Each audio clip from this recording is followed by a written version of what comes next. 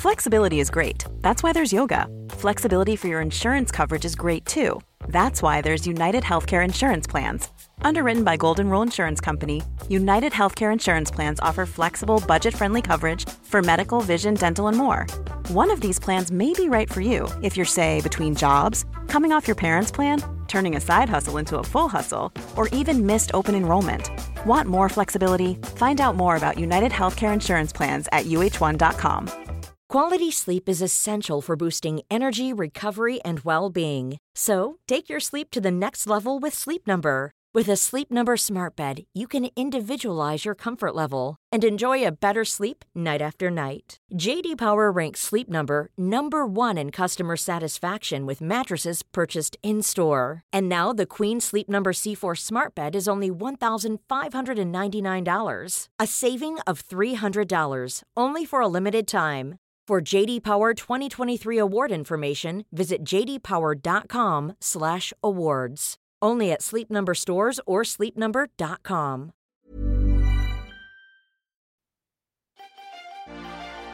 Varmt välkommen till Woman Up-podden. I veckans avsnitt träffar vi multientreprenören, tv-personligheten och programledaren Laila Bagge. Vi går in på hur det var att slå igenom hela svenska folket över en natt efter sin medverkan i Idoljuryn och kommer snabbt in på hur det helt plötsligt blev okej för allt och alla att tycka till om henne som person. Laila öppnar upp om hur hon tagit åt sig av hårda ord och människor, främst män, som förminskat och tryckt ner henne, men samtidigt lärt sig att låta det rinna av och tro på sig själv och sin egen förmåga. Vi pratar om hur det gick till när Laila träffade sin kärlek som till en början ljög om sin ålder för att få Lailas uppmärksamhet och hur hon till slut insåg att kärlek inte alls har någon ålder. Räkna med att inspireras av Lailas driv som resulterat i en väldigt intressant bakgrund där hon både hunnit med att vara internationell artist till manager till superstjärnor som Sara Larsson och startat upp en rad framgångsrika bolag. Ja, det har blivit dags att Woman Up tillsammans med den skickliga affärskvinnan Laila Bagge.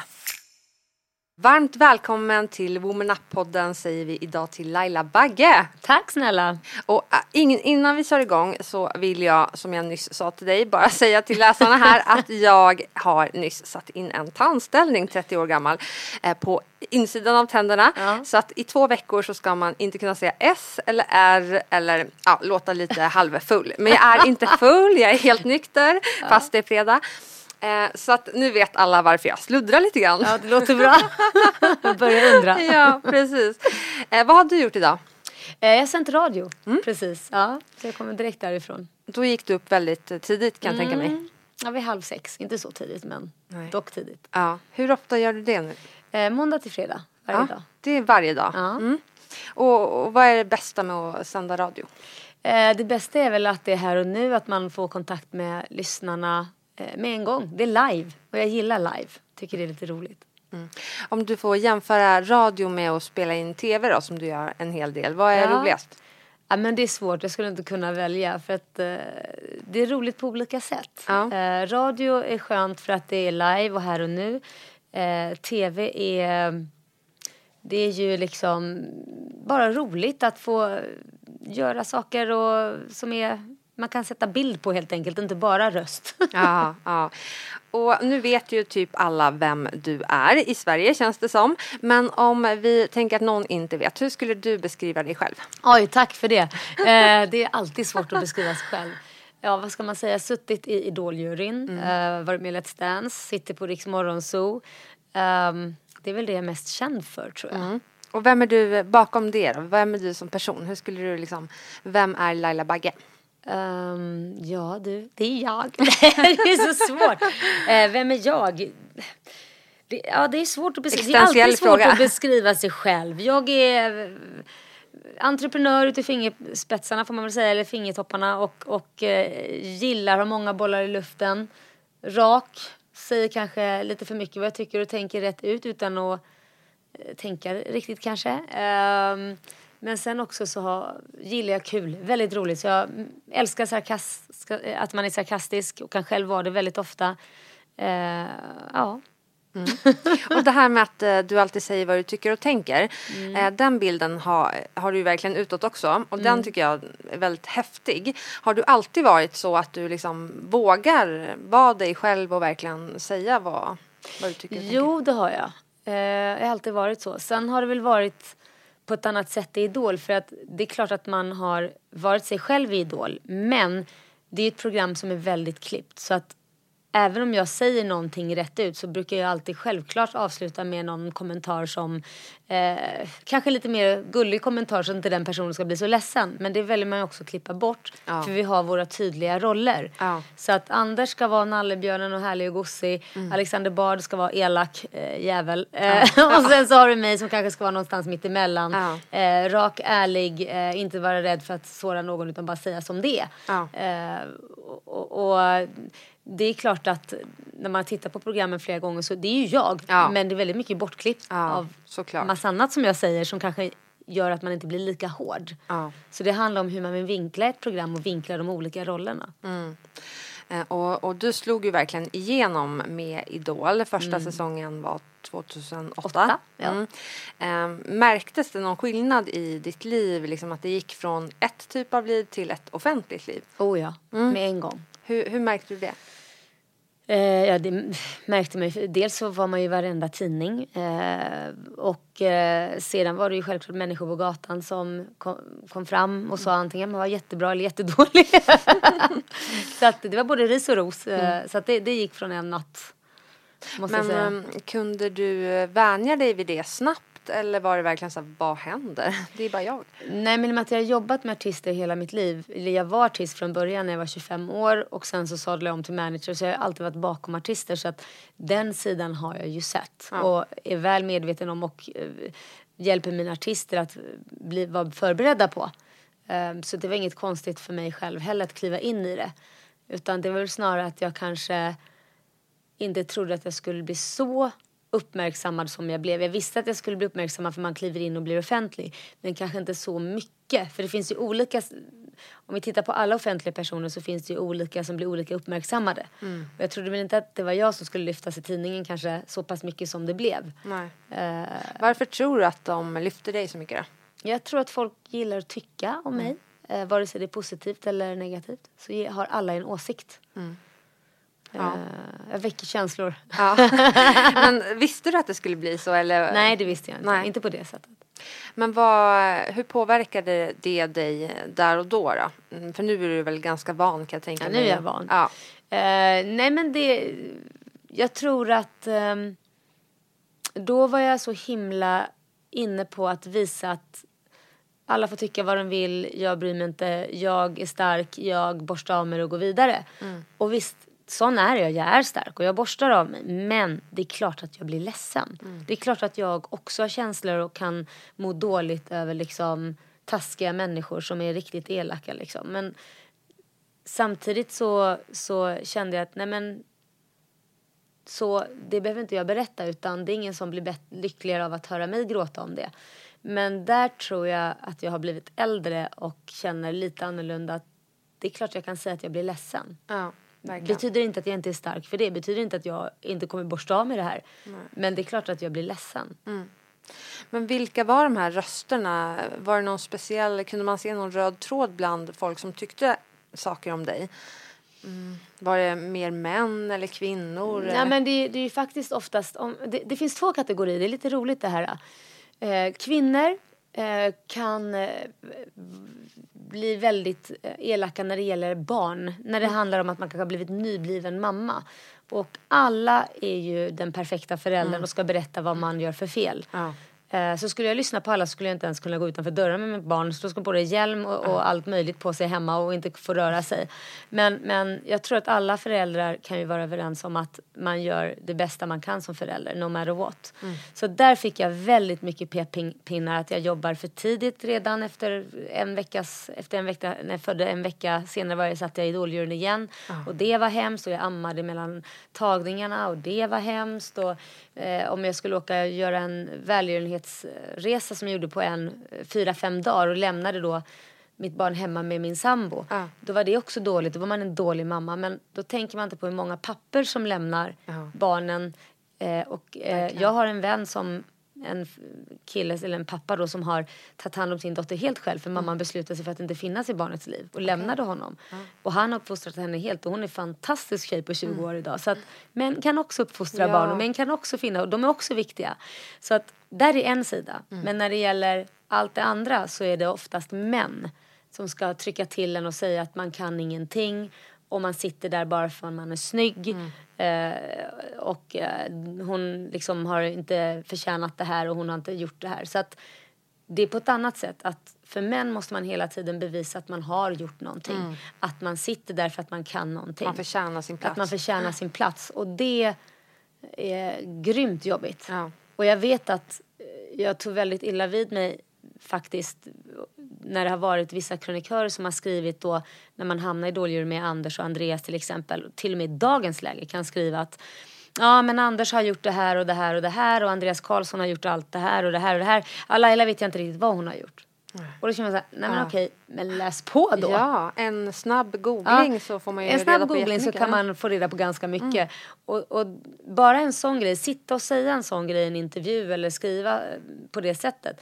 Det är för mig så här, varför ens känner att du bevisar ju bara själv att du är en dålig journalist som skriver en sån sak. Att du inte kan ta fram någonting om vad jag har gjort. Okej. Det kan jag tycka och göra mig fruktansvärt frustrerad. Att som kvinna att man inte kan liksom få den krediten lika lätt som män kan få. Det är väldigt förminskande. Mycket. Men kan du känna någon skillnad efter till exempel Me Too? Liksom? Har det blivit någon skillnad eller liksom, tycker du att det fortfarande kan skrivas såna här saker? Liksom? Ja, men det här handlar inte bara om att skriva, det handlar om överlag bemötande. Att jag tror att många män kan bli väldigt rädda för kvinnor som kanske har skinn på näsan och vågar sätta ner foten och säga vad de tycker. Och samtidigt om de faktiskt har någon form av framgång, då blir de väldigt farliga. Och det lättaste man kan slå på, det är ju att man är pantad och man förtjänar inte en plats och vad har du gjort? Det är det lättaste man kan slå på. Verkligen. Men har du någon gång fått konfrontera någon sån här man till exempel som har till exempel sagt eller skrivit någonting sånt här om dig? Nej, jag har inte gjort det. Jag har inte gjort det. Och det är många gånger det är kommentarer också. Så att det är intressant. Jag känner bara så här, det känner ingenting till att säga någonting. Men för att de har samma tycke ändå. De har samma tycke ändå. Så varför ska jag behöva skriva dem på näsan? De ser bara dumma ut tycker jag. I mina ögon ser de dumma ut. För de som fattar, de vet. Eller de som vet, de fattar också. Och de som inte vet, ja då får väl de tycka vad de vill då.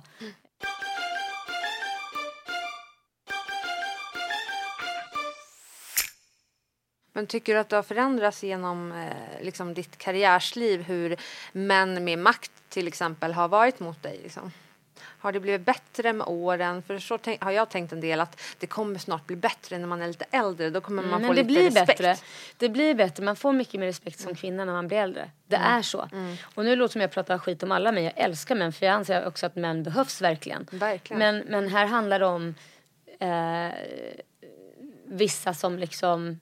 Och det behöver inte bara vara i arbetslivet utan det här kan vara människor ute i vardagslivet som ska liksom klappa en på huvudet och rätta lilla en liksom, åt lilla gumman. Absolut. Om vi backar bandet lite grann. Hur såg din uppväxt ut? Vart kommer du ifrån? Och... men gud, jag är ju nästan överallt ifrån känns det som. Jag är uppvuxen, eller jag har bott i Småland från 0 till 7 år. Jag bodde också till och med i Israel i 2 års ålder också. Så att det var, hur kommer det sig? Ja, min pappa är palestinier. Just det. Så jag bodde där i en 2 års tid där någonstans mellan 0 till 7 år. Jag vet inte när det var. Och sen så bodde jag i Kalmar då också under den tidsperioden. Sen när jag var 7 år där flyttade jag till Löddeköpinge, vilket är Skåne, fram till jag var 15. Sen har jag bott i Halmstad i några år, gick gymnasiet där. Och sen gick jag Balettakademin i Göteborg. Tog min musikalartist yrkesutbildning. Och sen Stockholm. Så jag har flyttat runt lite. Hur kommer det sig att ni flyttade så mycket då? Men det var väl mer för att I början så var det ju för att man följde mamma och pappa och Israel och Kalmar. Mamma är smålänning. Och sen Skåne blev det också då senare för mina syskons pappa. Var där, eller flyttade dit och så vidare, så hakade vi på. Sen flyttade jag hemifrån väldigt tidigt. Så jag flyttade hemifrån när jag var 15 år. Okay. För att just kunna komma in på den här estetiska linjen som man hade valt, som bara fanns 2 stycken av, vilket var i Halmstad då. Och hur var den tiden då på gymnasiet? Oj, hur var den tiden? Jag tycker den var ju rolig, men jag kan ju säga att jag kunde lika väl börja jobba. För mig, man får ju inte säga så i dagens läge, jag blev slaktad av alla föräldrar. Men jag lärde mig inte så mycket mer, tycker jag. Nej. Jag tycker faktiskt inte det. Den dansen som jag redan hade, det här var ju dansgymnasium. Just det. Den dansen jag hade sen grunden, där låg jag långt före dem som kom in. Så då på danslektionen så stod jag stilla och hade kunde inte utveckla mig mer, för de började från början, vilket kändes jättetråkigt för mig. Sen var det de andra ämnena som var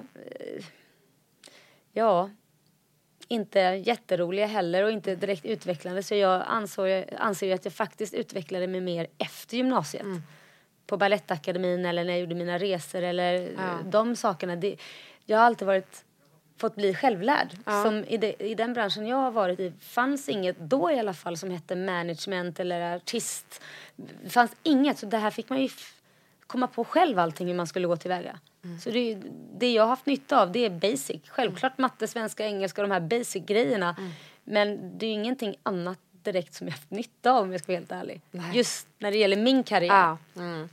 Och när kom du på att du ville bli artist, som du blev först ändå? Det kom jag på ganska tidigt. Jag ville ju först bli balettdansös, men det gick ju åt helvete. Varför då? Nej, men därför att mina brister är inte tillräckligt höga, så att när jag sökte till Malmö stadsteater så gick jag till sista gallringen, och den sista gallringen var då en doktor som skulle titta på om man klarar av att gå på tåspetsskor. Och då sa han nej, du kommer bli pensionerad när du är 20 år, för dina knän kommer aldrig klara av att gå 7 gånger i veckan på tåspetsskor. Okay. Så jag skulle fått komma med i ensemblen annars, för de här stora opera och hålla på och dansa och så. Oj. Men då fick jag inte det, och då insåg jag att det blir ingen karriär av det inte. Och då sadlade jag om och tänkte att men då får jag bli artist. Då var jag 12 år bara när jag bestämde det. Så att det var... Men då fanns det ju inga artistlinjer. Så fick man gå så här, men då får jag ta danslinjen och sen får jag ta musikallinjen. Och så baka ihop min egen väg för att hitta vägen till artist. Och vilken typ av artist ville du bli? Hade du någon så här klar bild? Men det var väl mer popartist. Lite så här, Madonna var ju en stor inspiration. Och vad var ditt artistnamn då? Ja, Laila. Det var inte så svårt. Men ditt förra efternamn då? Nej, jag heter bara Laila. Ja, bara Laila. Och berätta om den tiden. Gud, vad ska jag säga om den tiden? Nej, men jag började skriva låtar och träffade så småningom Anders Bagge. Och vi började skriva låtar ihop. Och sen fick jag ett skivkontrakt med JVC i Japan. Vi kontrakterade dit. Och 98 000 glada japaner köpte min skiva, vilket var jättekul. Jag låg etta på Tokyo Top 100, vilket var deras då radiostation, största radiostation. Häftigt. Det var jätteroligt, och turnerade där. Sen blev jag kontrakterad till Motown i USA, vilket också var fantastiskt. Ja, verkligen. Tror jag andra vita någonsin som har blivit kontrakterad dit. Då vid det tillfället i alla fall, vilket var kul och spännande. Första europeen eller sånt där. Jag är inte säker, men någonstans, något åt det hållet. Fick träffa Diana Ross som var en så här superlegend för mig. Men det var precis då när branschen började bli dålig. Just med skivförsäljning så att 2000 chefer fick gå, eller 2000 anställda fick sparken på Polygram som då Motown var. Och Universal köpte upp det. Och då satt jag fast i ett kontrakt. Och kunde inte komma någonstans. Vilket gjorde att jag fick avsmak för den biten. Och kände att nej, men det kanske är bättre att sadla om till manager. För att jag kände att jag önskade jag hade någon som kunde liksom gå in och styra upp. Så att jag kom ut från det här kontraktet. Bli behandlad på rätt sätt i skivbranschen och så vidare. Och jag hade inte det. Och då kände jag att nej, nu ska jag bli den där personen som jag önskade att jag hade. Och bli det till någon annan. Så att jag satte ihop en tjejgrupp. Play, exakt. 4 unga tjejer. Och slutligen fick de då skivkontrakt med Sony i USA. Och då började min karriär som manager. Så mitt första år som manager var ju en fantastisk resa. Då sålde vi 1 miljon skivor i USA. Herregud. Och det var där kände jag verkligen att nu har jag hittat hem. Det är här jag ska vara. Jag ska vara manager. Och sen fick jag jobb på Sony i USA med att hitta artister till dem. Var kontrakterad dit. Och jobbade med dem i 3 års tid. Så det var verkligen så här, det var en fantastisk tid.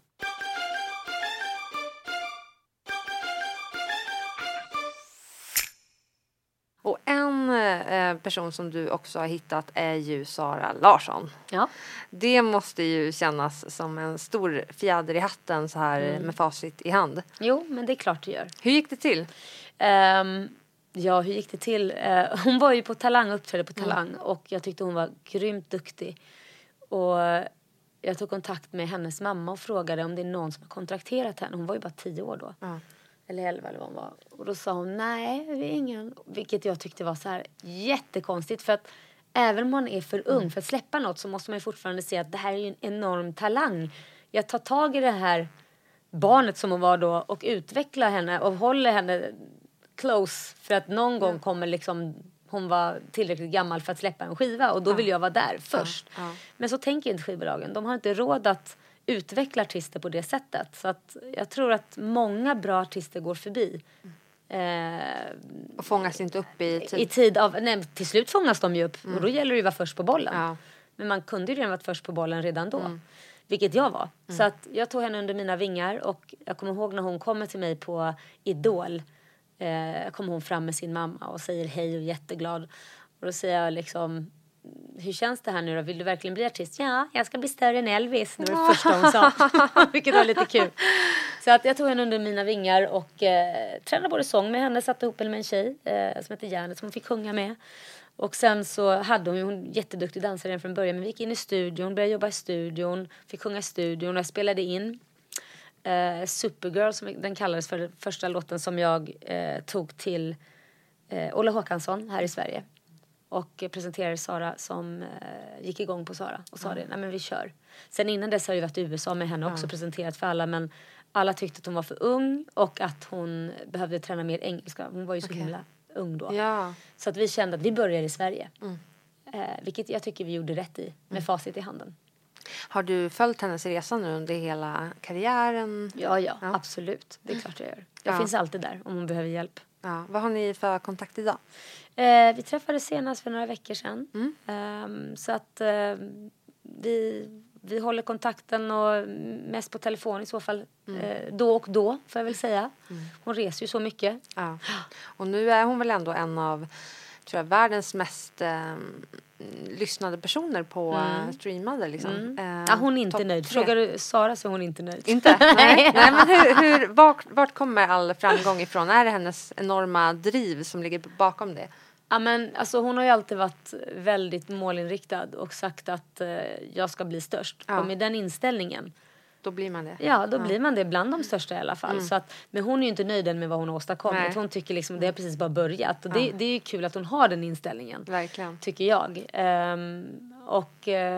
För det betyder att hon fortfarande är hungrig och kommer liksom lyckas och hålla sig kvar där.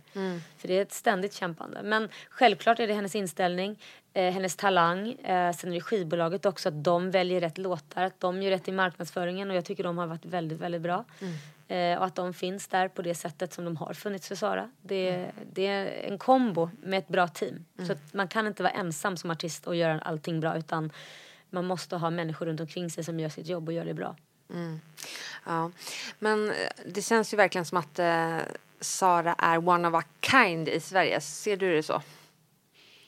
Nej, men jag tycker nog vi har olika. Alltså Sara är one of a kind i Sverige när det gäller, för att hon har det här också att hon säger precis vad hon tycker och tänker. Hon är inte rädd för det. Nej. Och hon tar plats. Ja, hon tar plats. Och det är nog one of a kind. Och hon har en enorm talang. Men vi är otroligt många talangfulla artister i Sverige. Och vi är ju kända genom året att ha haft breakat hur många artister som helst utomlands. Men vi har allt från Roxette, Cardigans, Hives, ABBA. Men det går ju inte att säga bara att det finns en. Nej. Men hon tillhör toppskiktet. Självklart. Men kan du sakna att vara manager? För det gör du ingenting idag. Nej, jag gör inte det. Nej. Skulle jag vara manager så skulle det ta all min tid och lite till. Och jag skulle inte kunna göra något av det andra. Och då måste jag vara så passionerad i det. Och det känner jag inte att jag... Just där människor, du måste resa jättemycket.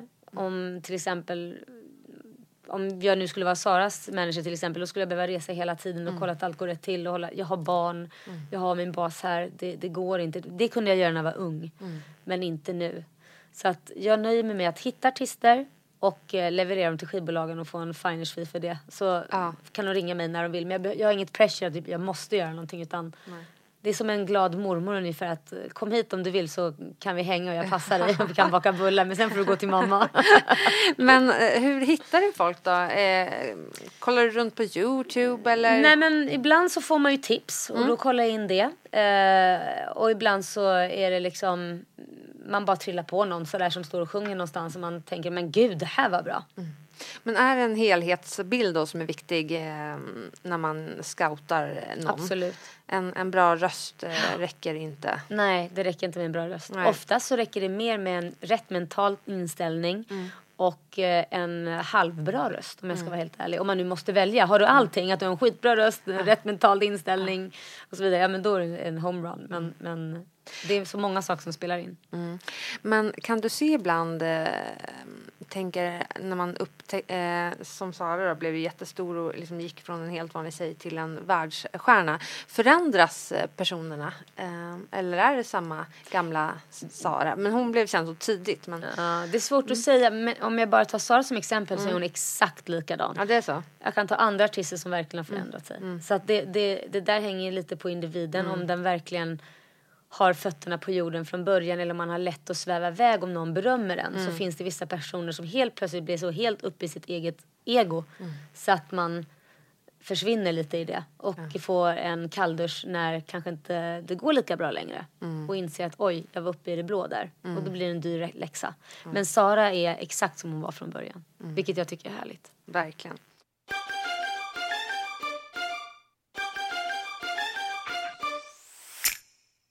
Men jag tänker att du har en väldigt bra självkänsla. Stämmer det? Ja, det har jag. Men jag vet också vad jag är dålig på. Så att det gör ju också att man får en bra självkänsla. För man Verkligen. vet att det här är jag riktigt dålig på. Och det här är jag bra på. Så det där ska jag inte göra. Eller så bjuder jag på mig själv och gör det i alla fall. Ja, men hur får man en bra självkänsla, skulle du säga? Jag tror att först måste man ha det från bröstmjölken. Att man måste liksom få det inpräntat. Fick du det av dina föräldrar? Eller? Ja, av mamma fick jag det.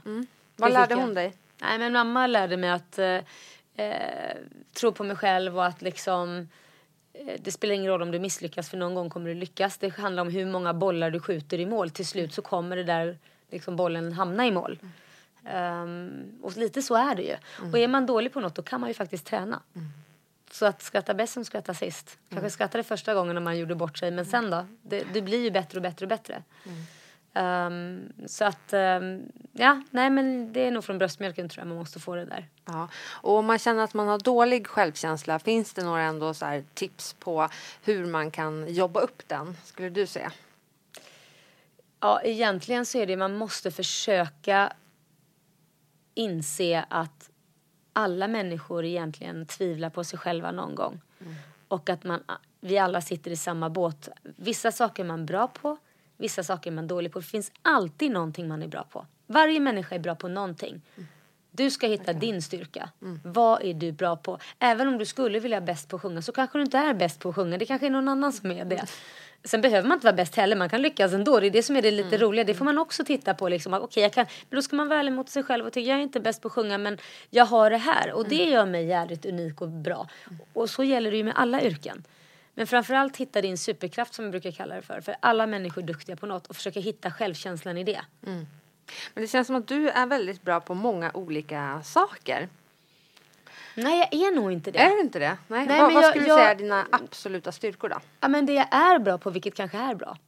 Det är att jag är bra på att se vad alla är bra på.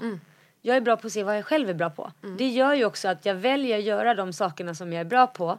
Och skita i dem jag är dåliga på.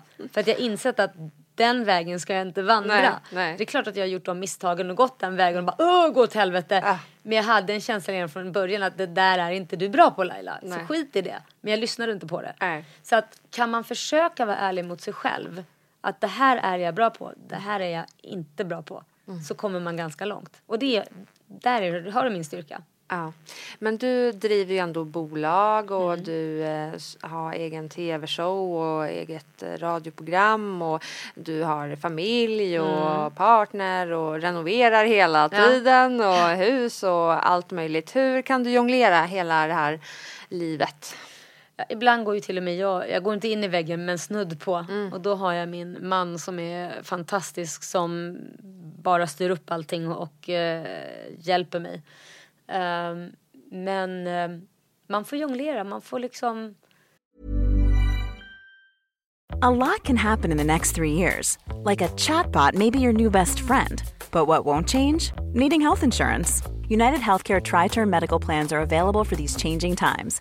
Underwritten by Golden Rule Insurance Company, they offer budget-friendly, flexible coverage for people who are in between jobs or missed open enrollment. The plans last nearly 3 years in some states, with access to a nationwide network of doctors and hospitals. So for whatever tomorrow brings, United Healthcare Tri-Term Medical Plans may be for you. Learn more at uh1.com.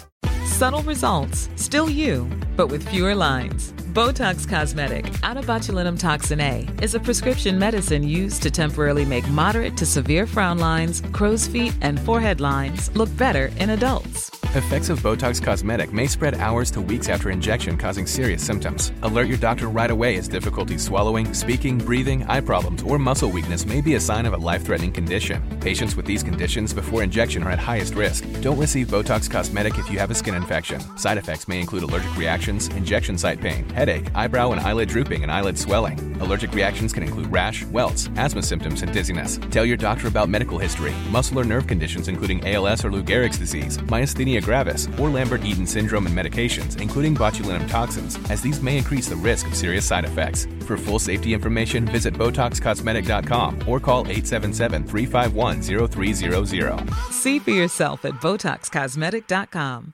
Quality sleep is essential for boosting energy, recovery, and well-being. So, take your sleep to the next level with Sleep Number. With a Sleep Number smart bed, you can individualize your comfort level and enjoy a better sleep night after night. J.D. Power ranks Sleep Number #1 in customer satisfaction with mattresses purchased in-store. And now the Queen Sleep Number C4 smart bed is only $1,599, a saving of $300, only for a limited time. For JD Power 2023 award information, visit jdpower.com/awards. Only at Sleep Number stores or sleepnumber.com. Så länge någonting är kul, då har man orken också att göra alla de här sakerna. Men självklart har jag också rätt man på rätt plats. Som när det gäller att driva mina företag, då vet ju jag vad jag är bra på. Och jag är inte bra när det gäller att vara en revisor till mig. Det överlåter jag till min revisor. Han får ta den biten. Sen fokuserar jag på det jag är bra på. Så att man måste se sina liksom, återigen, vad är jag bra på? Och sen tar man in hjälpen där man vet att här är jag mindre bra, det får någon annan ta. Men det känns som att dina dagar är väldigt fulla hela tiden. Ja, det är de. Ja, hur ser en vanlig dag ut ungefär? Oj, det beror på, för att det går i perioder också. Som till exempel nu är det ju jättehektiskt i och med att jag har lansering för mitt nya program på måndag. Och då är det ju både intervjuer som ska in och det är radio som ska in och det är, vi ska fortsätta filma och det är barnen som ska in och det är allt annat med mina företag som ska in. Så att då blir det väldigt mycket. Så just nu är jag väldigt stressad. Ja. Men hur blir du när du är stressad då? Hur känner du i din kropp och själ? Jag har ju märkt att när jag blir äldre, vilket inte är bra, det är att jag blir glömsk. Jag glömmer. Jag märker att jag får inte ihop det. Och då har jag koder som bara, nu sätter du ner, jag tar tag i schemat, där gör du det. Så lägger han upp en plan på hur jag ska göra. Du tar en telefonintervju i bilen när du åker från A till B här. Sen är du framme, då gör du det. Så han sätter ju det. För att annars skulle jag bara säga, nej men jag får inte ihop det. Det går inte, hur ska jag få ihop det? Men kan du ibland ta det som en liten varningssignal att nu kanske det har gått lite för långt när man liksom... Det är ju ett tecken på att man kanske börjar bli lite utmattad när man glömmer saker. Har jag också gjort i väldigt många perioder. Jag vet. Jag tar ju inte det som en varningssignal. Utan snarare så tänker jag att det här är en period. Mitt liv ser ju inte alltid ut så här.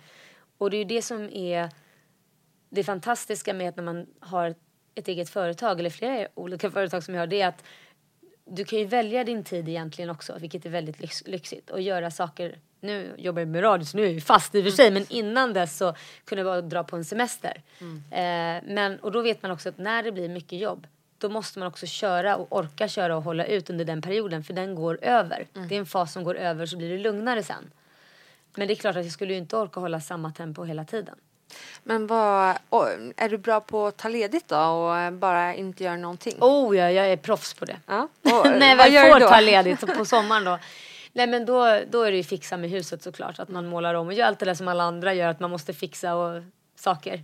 Men kan du ligga upp och ner i soffan i 3 timmar och bara kolla i taket? Jag älskar att kolla film. Ja, men vad härligt. Film, maraton i serie.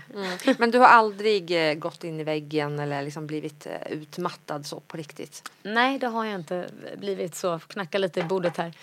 Men däremot så har jag börjat gråta flera gånger för jag känner att jag orkar inte mer. Nej. Jag orkar inte mer.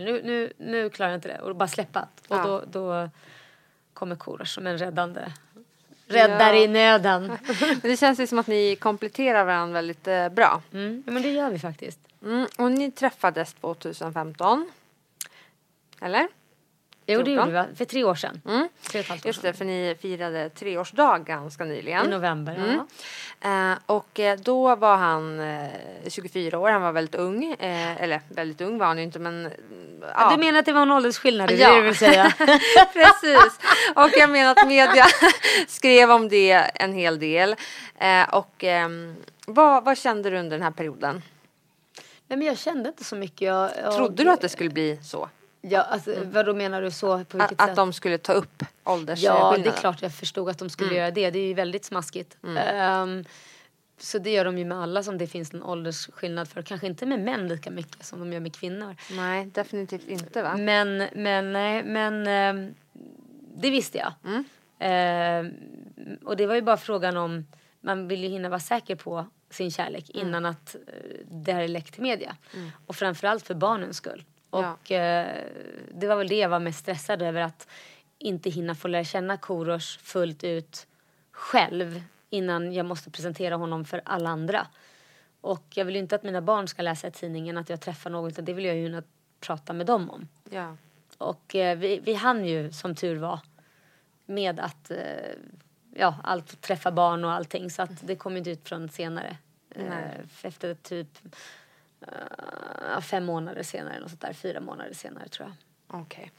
Men när du träffade honom, kände du då så här, nej men han är för ung för mig, eller har du aldrig tänkt på ålder som ett problem? Ja, men jag har alltid varit tillsammans med män som är äldre och väl aldrig känt att nej men yngre skulle jag aldrig få för mig. Och så jag dömde ut honom ganska snabbt med en gång när vi började prata. Absolut. Frågade direkt, hur gammal är du? Var ganska kaxig mot honom, stackarn. Och då frågade han, men vadå, har du åldersnöje eller? Nej, verkligen inte, men jag vill bara veta hur gammal du är. Ja.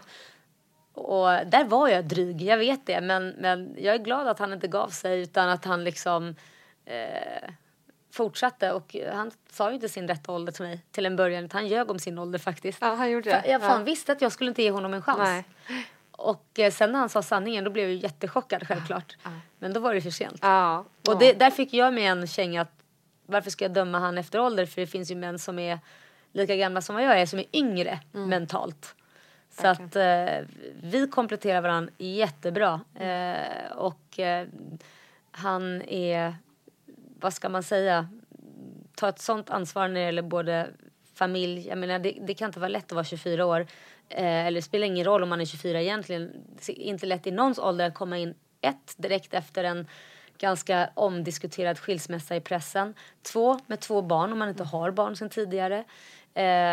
Och sen 3 med en offentlig person. Om man inte är van att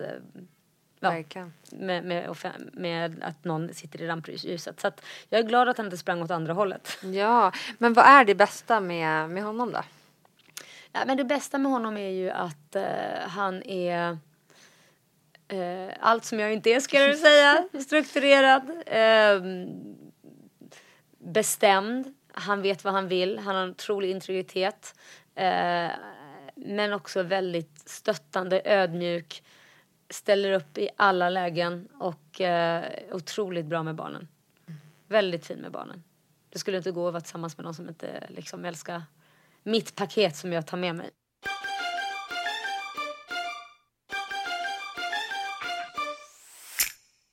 Men hur är du då att döma andra, tycker du? Jag är också bra på att döma andra, men jag har ju lärt mig att jag har sagt att jag kommer aldrig döma helt förrän jag träffat personen. Sen kan ju... vare sig man vill eller inte så får man ju en bild i huvudet. Ja. Men jag har blivit så pass vuxen så att jag kan säga, men den kanske stämmer inte, så att jag väntat tills jag träffat den här personen. Så att jag gillar, i och med att jag själv blir dömd ganska hårt, så har jag lärt mig av att vara lite schysstare där med att jag ger den här personen en chans. För det kanske inte alls är så. Men brukar du ofta ha rätt om personer, eller är det väldigt ofta som du bara, oj, så här trodde jag inte att den personen var? Nej, men oftast så, jag har ju lärt mig det där tricket, tror jag. Jag tror det kommer med att man har jobbat mycket inom den här branschen som man har jobbat med. Och oftast de som är uppmålade som fantastiska, mysiga människor och härliga människor kanske inte riktigt är så i verklieten. För de behöver hålla upp en fasad. Ja, och det är ju någonting som har gått som en röd tråd som man själv har fått se. Att den personen verkar vara så härlig och gossig och mjuk och härlig, men kanske är rena divan bakom kulisserna och kör med produktionen och tv och så vidare. De som jobbar där och liksom alla som är kanske då under, om det är nu sminköser eller så, går gråtandes därifrån för den har varit arg och skrikigt och så vidare, eller sur och så vidare. Och det är ganska vanligt, om jag ska vara helt ärlig. Och har visat sig väldigt mycket nu i och med MeToo och folk som har tappat jobbet hit och dit. Och alla blir så chockade runt om i Sverige för att de här mysiga personerna är inte som man trodde att de var. Ja, men det är så det är. TV har en stor makt där. Man kan klippa någon hur som helst och få någon framställas väldigt, väldigt vass och elak eller väldigt härlig och god. Fast det kanske inte riktigt är så egentligen i verkligheten. Nej. Och ofta vet ju de här personerna också hur de ska vara framför kameran. Men sen när den stängs av så kanske det inte är lika härligt längre. Nej, precis. Och jag har läst att du har väldigt många bekanta, kompisar, vänner. Men att du bara har verkligen ett par få. Jag tror att det var 3 stycken nästan. Som verkligen så här är dina riktiga vänner som du skulle berätta allt för. Ja, men så är det. Hur kommer det sig att du har svårt att släppa in? Nej, men det är väl mer att jag orkar inte med drama. Nej. Och det är säkert att jag skulle kunna ha fler så nära vänner. Säkert, men jag orkar inte ha massa drama. Och då är det enklast att de jag vet, de är vattentäta. Och hur blir man det då? Vattentät i ditt liv? Nej, men det är att man är lojal och att man alltid ställer upp och att vad som än händer så finns man där. Liksom. Sen behöver man inte höra av sig jämt, utan man vet vad man har varandra. Och det visar sig ganska med en gång vad man är för slags person. Liksom. Och ibland tycker jag att man måste någonstans också... Om det har hänt någonting som är väldigt allvarligt som man kanske själv är ledsen för, då kan det också vara så att man kan behöva att de personerna visar vilken sida man står på. Och det behöver inte vara min eller alltså det handlar bara om att antingen får man säga till mig, Laila, nu har du fel. Man ska lika väl kunna säga till mig, vet du vad, nu har du fel. I love you. Men du har fel här. Eller till exempel, Laila, jag står vid din sida, jag är här. Du har rätt i det här, kör. Så att det ska gå åt båda hållen. Men har du blivit väldigt sviken av någon vän någon gång? Ja, det har man väl blivit. Men det var i unga år. Jag tror att det där händer mer när man växer upp. Fram till, jag skulle säga från skoltid tills man blir 25 gör man sig av med massa vänner. Ja. De man har haft väldigt nära och betytt väldigt mycket. Och det kan vara att man växer ifrån varandra. Eller så är det avundsjuka eller vad det nu är. Sen så finns det någon du håller kvar vid. Eller ingen. Så att jag har kvar en kompis som jag nu säger rätt, som inte någon slaktar mig från att jag var 16 år. Har jag kvar. Men vi tappade varandra lite där under en viss period. Och sen hittade vi tillbaka igen liksom. Och det var med att vi hörde inte av oss för att vi hade inte tid egentligen. Men sen så var det precis som att plocka upp det från där vi slutade. Det är så häftigt med sådana relationer. Ja. Och där är det skönt att ha en sån relation att vi känner varandra sen så långt tillbaka. Och det är också mysigt. Men får dina nära vänner mycket utrymme i ditt liv? Ja, gud ja. Du prioriterar dem? Oh ja.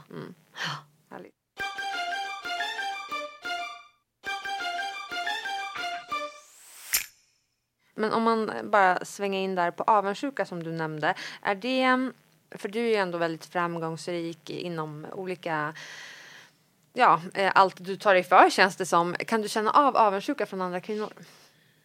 Nej, det gör jag faktiskt inte. Vad skönt att När jag höra. var ung gjorde jag det. Men inte när man blir äldre. Då är det på något sätt, då tycker jag har bara upplevt att vi stöttar varandra väldigt mycket när det gäller det kvinnor. När jag blir äldre, men när jag var yngre som sagt var, då märkte jag av den avundsjukan.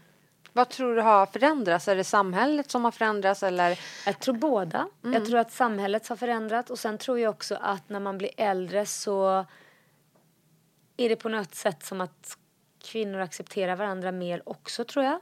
Än om man är ung, då blir man mer competitive liksom. Ja, att man, och det har ju också med att göra kanske att det finns inte tillräckligt lika mycket platser för jobb för kvinnor som det finns för män. Eller vissa områden mer som i mitt yrke så är det ju väldigt mycket män jag jobbar med. Och då kanske det ska en annan tjej in på mitt territorium så är det lätt att man kanske blir, istället för att gå ihop så kanske man kämpar emot varandra. Som ung gör man det, men när man blir äldre då inser man att det ska vi inte göra. Utan vi ska snarare hjälpa till och hjälpa varandra. Men det känns som att det är lite nya tider nu. Verkligen. Så jag tror det har ändrats lite i ung ålder också, hoppas jag i alla fall. Ja, men jag känner också så. Tar du det på stort allvar att lyfta andra kvinnor och stötta systerskapet så? Oh ja, jag tycker det är jätteviktigt. Sen kanske inte jag går ut i bräschen och skriker och gapar om det, vilket jag kanske borde, för det är viktigt. Men jag gör det väl på mitt sätt med att lyfta kvinnor på olika sätt. Som jag och Korosh har blivit delägare i ett familjeföretag. Det är bara kvinnor som vi tror på och tycker är jättebra. Så vi gick in i det både ekonomiskt och sen arbeta med det. Mojana Corrigan som är en mamma och 2 döttrar som gör allting själva från grunden när det gäller kosmetik och hudvård. Bara ekologiskt. Det är så himla bra grejer. Och då kände vi att men de ska vi lyfta. Och sen även när det gäller artister. Och det har jag inte tänkt på själv utan det var snarare någon som uppmärksammar mig på det. Du hjälper oftast bara kvinnor. Och det var inte medvetet valt att det har blivit så. Och jag tror det är någon undermedveten grej att unga tjejer är väl mer utsatta och då vill man lägga med att jag ska hjälpa dig. Du är skitduktig. Kom till mamma. Liksom lite så. Så att när jag inser och tänker tillbaka så är det fasen i mig bara tjejer som jag har och även nu som jag har en tjej på 12 år som jag hjälper liksom. Och det är inte ett medvetet val, det är något omedvetet val tror jag. Vad häftigt. Men du har ju som sagt kickat igång väldigt många bolag. Har du alltid varit liksom en entreprenör? Ja, det har jag. Fast jag har inte vetat om det. Nej. Och vad är dina styrkor där? Har du några tips om man vill bli en grym entreprenör? För du har ju, hur många bolag har du nu? Ja men gud, nu är det inte så många. Nej. Du har haft många i alla fall. 3. Det är väl 3 tror jag, eller 4. Som aktiva? Ja, 4. 3 tror jag det är. 3 eller 4? 1, 2, 3, det är 3. Ja. Nej men grejen är väl mer att man får inte vara rädd för att misslyckas. Alla entreprenörer har ett misslyckande eller flera i bagaget. Det är nummer 1. Man måste inse det. Man kan inte vara perfekt. Och sen så hitta någonting som är annorlunda. Eller snarare så här. Ska man in i en bransch som är väldigt vanlig. Och då handlar det om att man måste hitta sin nisch. Varför sticker jag ut? Hur ska jag sticka ut? Varför ska folk gå och köpa min grej istället för dens grej? Eller varför ska folk lyssna på min skiva istället för dens skiva? Vad det nu än gäller. Det går att applicera i alla branscher. Så att hitta sin unika grej. Som när det smyckorna till exempel, Rock by Sweden, där var ju mitt fokus på att hitta ett eget formspråk. Och det blev ju dödskallar med Swarovski-stenar. Det var ingen som hade gjort Swarovski-stenar med dödskallar tidigare, utan det var mer så här heavy metal, dödskallar som såg ganska så här groteska ut, tycker jag ju då, manliga liksom. Fast inte så här kvinnlig, feminin, lite finare då. Och då var jag i alla fall först med det i Sverige i alla fall. Och göra det stort, får man säga. Så att man kunde se när man såg ett halsband. Så det blev istället för att det blev Rock by Sweden. Så blev men det är ett Laila Bagge smycke. Och då har man lyckats. När man har satt den. Men stannar du upp ibland och liksom klappar dig själv på axeln. Och bara, fan vad grym jag är. Fan vad mycket jag har åstadkommit ändå. Jo men det gör jag nog. Jag tycker att, och det är väl snarare att man... Jag blir stolt över det jag åstadkommit, men samtidigt så känner man hela tiden att jag kan bättre. Men allting börjar med att man tycker något är kul och att jag har ett hjärta i det och sen blir det bra. Och då blir man ju stolt att oj, det här var ju inte riktigt meningen att det skulle bli så här stort. Jag gjorde det mer för att jag tyckte det var skoj. Så varje grej jag gjort har börjat med en passion. Och jag tror att älskar man någonting så blir det bra till slut. Men ibland är det svårt. Man har ett mål och så tänker man så här, när jag kommer dit då kommer jag vara så himla glad och lycklig. För då blomstrar mitt företag eller då får jag det där drömjobbet eller den där partnern. Men sen när man kommer dit så känns det inte så. Men är du ändå bra på att njuta av stunden? Ja, men det är där jag tror man har fel fokus. Rätt fokus för mig i alla fall, det är att det börjar som en passion. Så jag njuter ju av resan. Hela vägen. Jag tycker att när man väl har nått, det kan jag ju säga. Mitt råd är som är Rock by Sweden, det började ju med att jag blev så förbannad för att ingen ville ha ett samarbete med mig när det gällde smycken och kläder inför Idol. För att de ville inte gå in och ge saker och i utbyte mot att de fick synas i rutan, utan då ska man liksom få låna. Och då kände jag, men vadå låna? Ja. Det är ju ett jättemediautrymme. Så då startade jag Rock by Sweden för att visa att det här kommer verkligen ge ringar på vattnet, om man säger så, att det här kommer bli bra. Och första året omsatte vi 9,5 miljoner. Aha, det är sjukt. Och det är ju helt sjukt. Vilket gör att hela den sträckan var ju fantastiskt varje steg vi tog. Och sen när man väl gjorde en exit, som jag trodde skulle bli den stora grejen, att nu har vi gjort en exit, woohoo! Men det var ju inte det som var det fantastiska. Det fantastiska var ju från början när man stod och packade de här smyckena i garaget och liksom alla problem man hade under vägen, och sen började sälja, folk tyckte om det, och gud vad roligt, och sen gick det dåligt igen och så vad gör vi nu? Det var ju den resan som var den roliga och den mest fantastiska. Det är ju inte det där borta med exit och så. Ja, då var jag så här, så att man ska njuta från början. Kan jag säga. Ja, men det låter väldigt inspirerande tycker jag. När tycker du själv att du är den bästa versionen av Laila Bagge? Den bästa versionen? Wow. Gud vad svårt att säga. Men kan du känna att det är väldigt härligt att hänga med dig varje dag? Ja, det skulle jag nog säga. Gud, om jag ska klappa mig på axeln så får jag väl säga jag är en glad skit. Ja, så att det är nog härligt att hänga med mig lite då och då. Ja. Jag är väldigt sällan irriterad och väldigt sällan sur. Det där har jag också läst. Det lät väldigt intressant. Ja. För jag tycker man kan ju bli så här små irriterad liksom flera gånger i veckan. Känner inte du så? Nej. Gud vad skönt. Inte, jag blir väldigt sällan irriterad, väldigt sällan sur och så. Då ska det verkligen någon ha gjort någonting. Ja. Sen kan jag ju säga, nu är jag arg här för det här och det här. Men det är klart, det är inte det så. går över på någon. Nej, men jag är inte arg. Alltså, det är mer så här, om jag uppmärksammat någonting, att någon typ... Men jag har väldigt hög toleransnivå. Vad skönt. Jag har valt att fokusera på det som är positivt istället. Ja. Bara några snabba tips. Hur väljer man det? Och fokusera på det är som det bara positivt. Infött att man liksom är optimist eller är det någonting man kan träna på?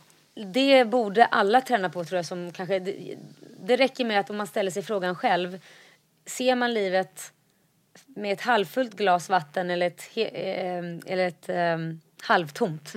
Halvtomt eller halvfullt? Det är ganska kul att kolla sådana saker. Om man ser det halvtomt då, vad kan man göra då för att börja tänka annorlunda? Man måste börja tänka liksom, ta min son till exempel, han har en tendens att se det med ett halvtomt glas när det gäller då att jag glömde gympakläderna och nu kommer det här hända och det här hända och sen kommer jag få skitdåligt betyg. Istället för bara, okej, se det positivt. Nu har du lärt dig en läxa, jag ska inte glömma det igen. Jag kan fortfarande kämpa upp mina betyg. Det här sätter inte hela liksom mitt liv on hold. Alltså det handlar om att se det positiva då. Ja, jag har gjort det. Skit också. Men nu har jag lärt mig den här läxan. Men det här är inte the end of the world. Det kommer fler gympalektioner. Jag kommer ta med mig dem till nästa gång. Och jag kan arbeta upp mitt betyg om det nu var en jätteviktig grej den här gången. Det är inte kört. Ja, men helt rätt. Jag är faktiskt verkligen optimist också. Så jag håller med dig. Den här frågan är din bästa. Om du fick hälsa någonting till Laila, 15, 20 och 30 år gammal, vad skulle du ha velat att hon skulle ha vetat? Lite livsråd till Laila, 15 år. Det var många åldrar. Ja. 15 år börjar vi med. Allting kommer lösa sig. Du kommer lyckas. Det var ett bra råd. 20 år gammal. 20 år gammal skulle jag väl nog säga att det kommer inte bli som du trodde, men det blir bra. Och 30 år gammal. Då ska det nog vara... 30 år. Det var precis innan jag skulle gå in och bli offentlig. Då skulle jag nog säga, håll i hatten för nu kommer det blåsa ut helvete. Om du fick ge dig själv något tips idag då? Är det någonting som du känner att du kan bli bättre på eller stanna upp och tänka på ibland? Nej, men jag är nog ganska bra på det. Att stanna upp och tänka till och njuta av livet. Men kanske skulle jag ge mig att ta vara mer på livet här och nu. Och njut verkligen på dina semestrar. Och kanske inte jobba lika mycket. För man vet aldrig, livet är kort. Något kan hända. Hur ser du på liksom att åldras? Tycker du att det är okej, eller? Ja, men jag är okej med åldras, men det är snarare så här, börja räkna på, shit, jag dör ju snart. Nu börjar den där känslan komma. Men gud, även om man känner att jag kanske har 40-50 år kvar, inte vet jag, men 40 år känns som, men jag har ju levt i över 40 år nu, men gud, nu går det fort här. Det är mer det som jag känner att, ska jag dö snart? Den känslan känns ju inte så härlig. Nej. Men samtidigt kunde jag ju vara död för länge sedan också, så att det handlar ju inte om, man får ju tänka så. Jag kanske har levt mycket längre än vad många kommer göra som är 20 år. Men är du rädd för att dö? Också? Nej, jag är inte rädd för att dö så. Jag är väl mer rädd för om jag ska dö på ett smärtsamt sätt. Det är väl med den biten. Och sen är jag så förbannat nyfiken så att jag vill ju veta vad som händer i framtiden. Vad tror du händer då? I framtiden? Nej, när vi dör. När jag kan dör. Vi ta? Ja. Vad tror jag händer? Det vet jag inte. Jag hoppas att det inte blir svart. Jag hoppas och har trott tidigare att man kommer kanske få leva igen eller leva på någon annan dimension av något slag. Men jag vet inte längre. Men jag hoppas definitivt inte det blir svart. Det vore så fruktansvärt tråkigt.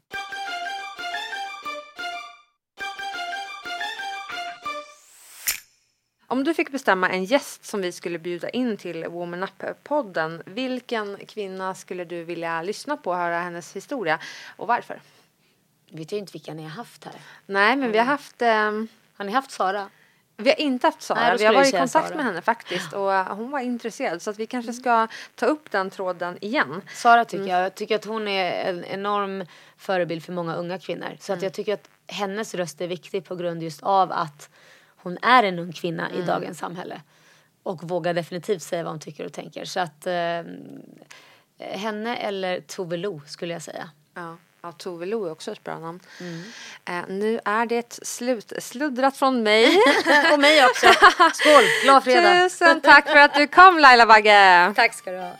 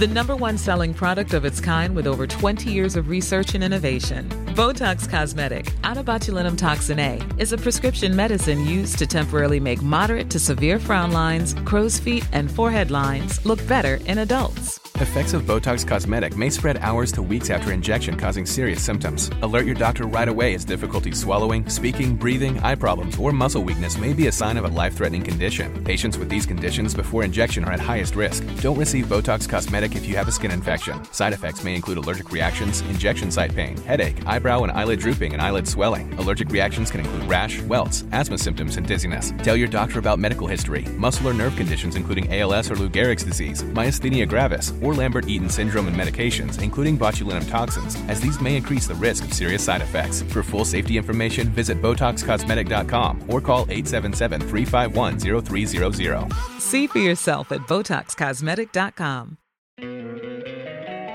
Don't you love an extra $100 in your pocket? Have a TurboTax expert file your taxes for you by March 31st to get $100 back instantly. Because no matter what moves you made last year, TurboTax makes them count. That means getting $100 back and 100% accurate taxes, only from Intuit TurboTax. Must file by 3/31. Credit only applicable to federal filing fees with TurboTax full service. Offer can be modified or terminated at any time.